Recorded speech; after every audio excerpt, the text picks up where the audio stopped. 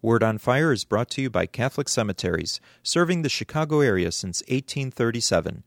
This is Cardinal Francis George, and I invite you to join me for the next few minutes to reflect with Father Robert Barron on the Word of God, which is the Word on Fire.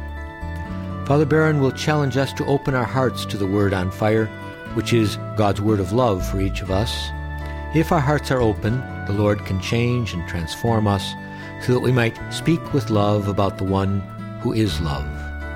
The Archdiocese of Chicago, through the generosity of Sacred Heart Parish in Winnetka, now presents the Word on Fire.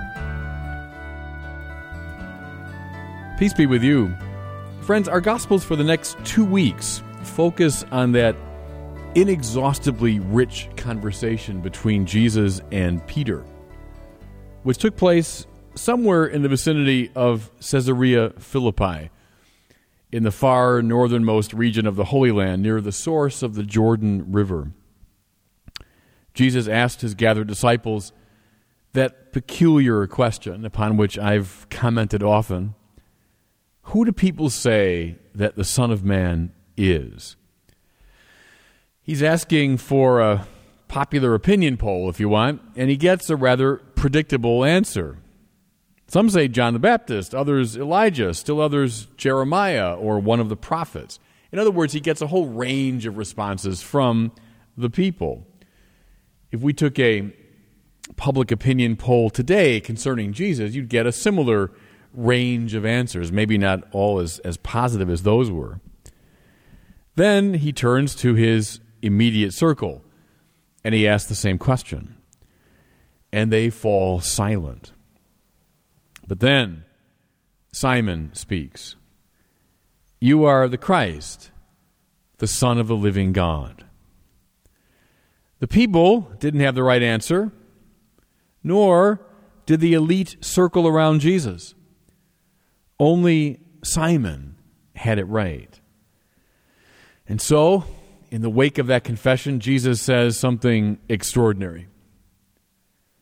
Blessed are you, Simon, son of Jonah, for flesh and blood has not revealed this to you, but my heavenly Father. And upon the rock of this confession, Jesus resolves to build his church.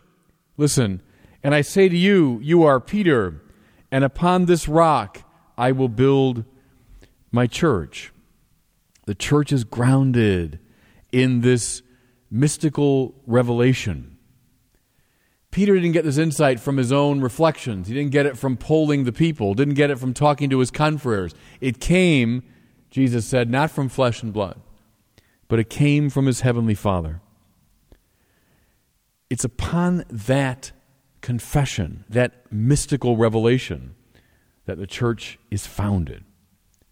Now, what I want to do in this homily is to reflect upon this extraordinary phenomenon of the church, this community which Jesus grounds on the confession of Peter. The word used in the Greek here is ekklesia. Our words, of course, ecclesiastical and ecclesial come from this. I might urge you to resist the temptation to rush to the translation of church with all of its associations and overtones. What ekklesia means literally is this: those who have been called out from. Ekklesia comes from the two Greek words ek and kaleo. Ek is from, kaleo is to call. The ecclesia, the church, is that community that has been called out from. Now, there are 3 things that we can derive from this. First of all, if there's an ecclesia, there's got to be a caller. There's got to be someone who's calling. Secondly, there has to be something out of which people are called. Thirdly, there's got to be something new into which they are called. To understand these 3 things is to understand an awful lot about the church that Jesus founds. First of all, the caller. Who is the caller of the ecclesia? Christ himself. I've said it often before to you, the church is not a philosophical society. We're not just a congregation of like-minded people who reflect on things in common. We are a community who have been called by a person. We've been summoned, personally addressed by Christ, and called into fellowship and friendship with him. The church is not, therefore, an organization that we join, not a club that we decide to participate in. Now, I know, this goes against our American sensibilities. I mean, we're a joining society. We like to join organizations and clubs and groups, but that's not what the church is. Christ claims those who walk with him just as he claimed his 12 disciples, just as he called Peter to this particular work. You know, this explains why, I think, it's really finally impossible to leave the church. Now, I know that sounds strange, again, in our American setting. You know, you join a club, well, you can resign from it.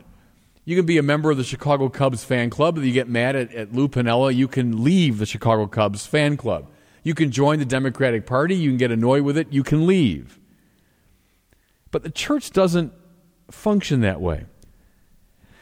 Those who have been called by Christ, who have received the mark of baptism, are like, I'll state it kind of bluntly, they're like cattle who've been branded.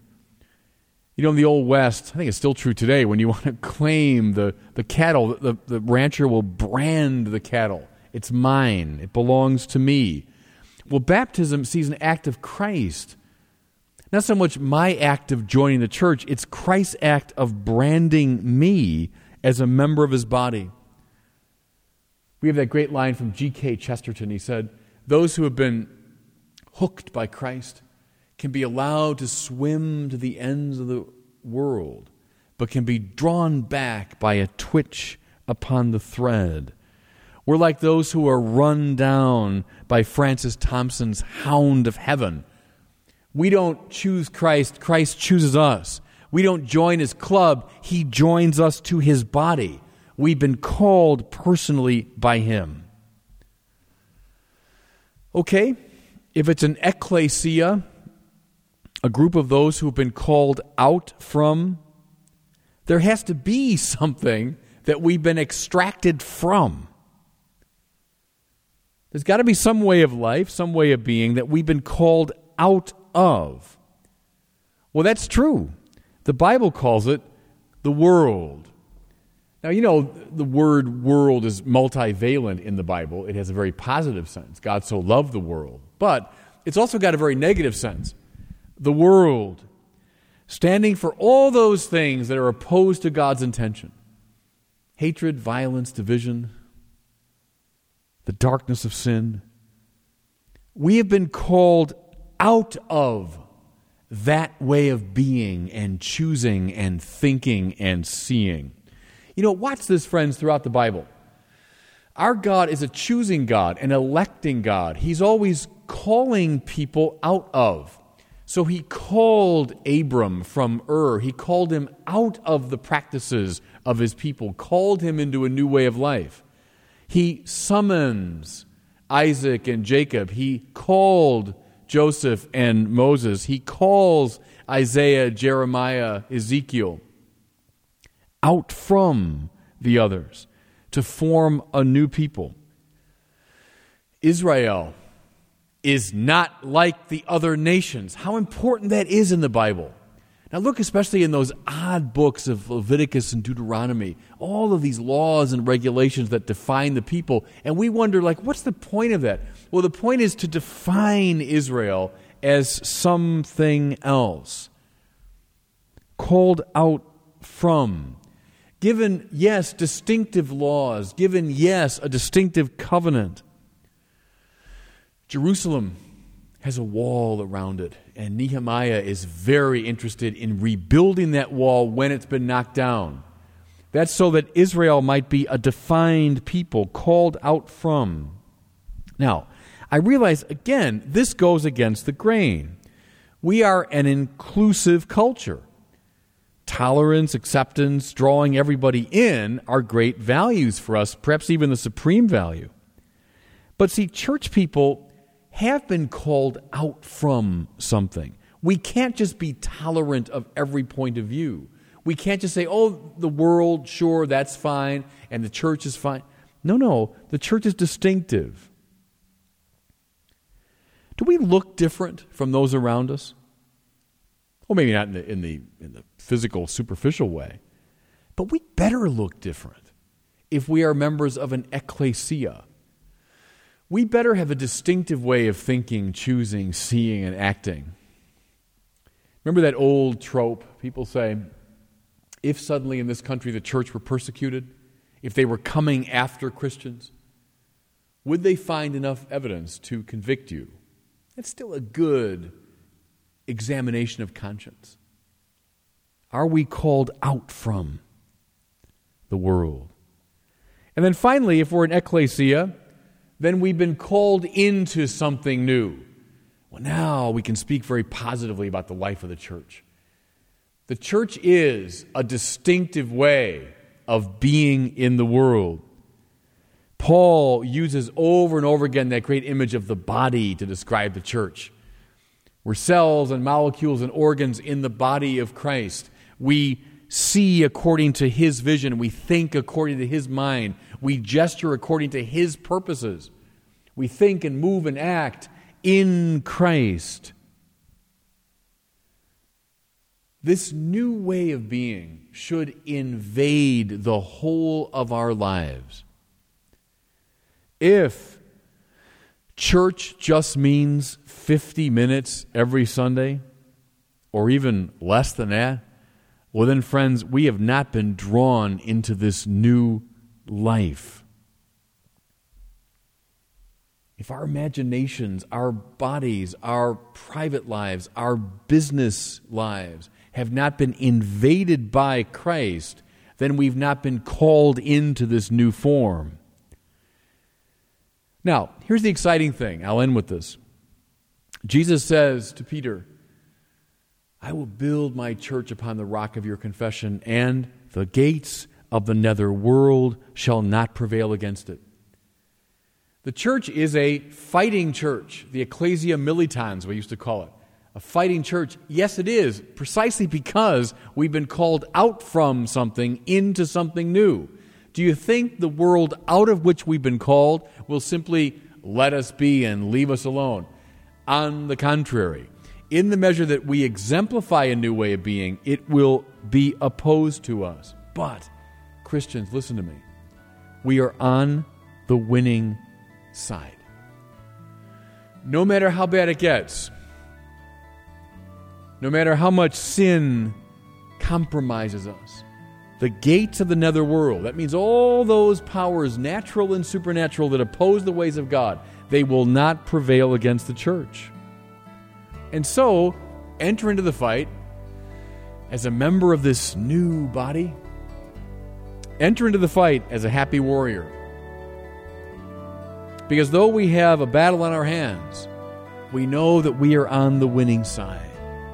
We are members of the ecclesia, called by Christ into a new way of life.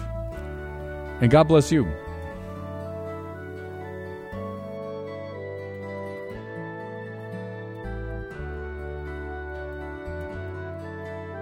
I hope that you were moved today by the Word on Fire. I pray that together we might become a people on fire with love for God and neighbor here in Chicago and wherever these words are heard. Until we join Father Barron again next week, I'm Cardinal Francis George. God bless you.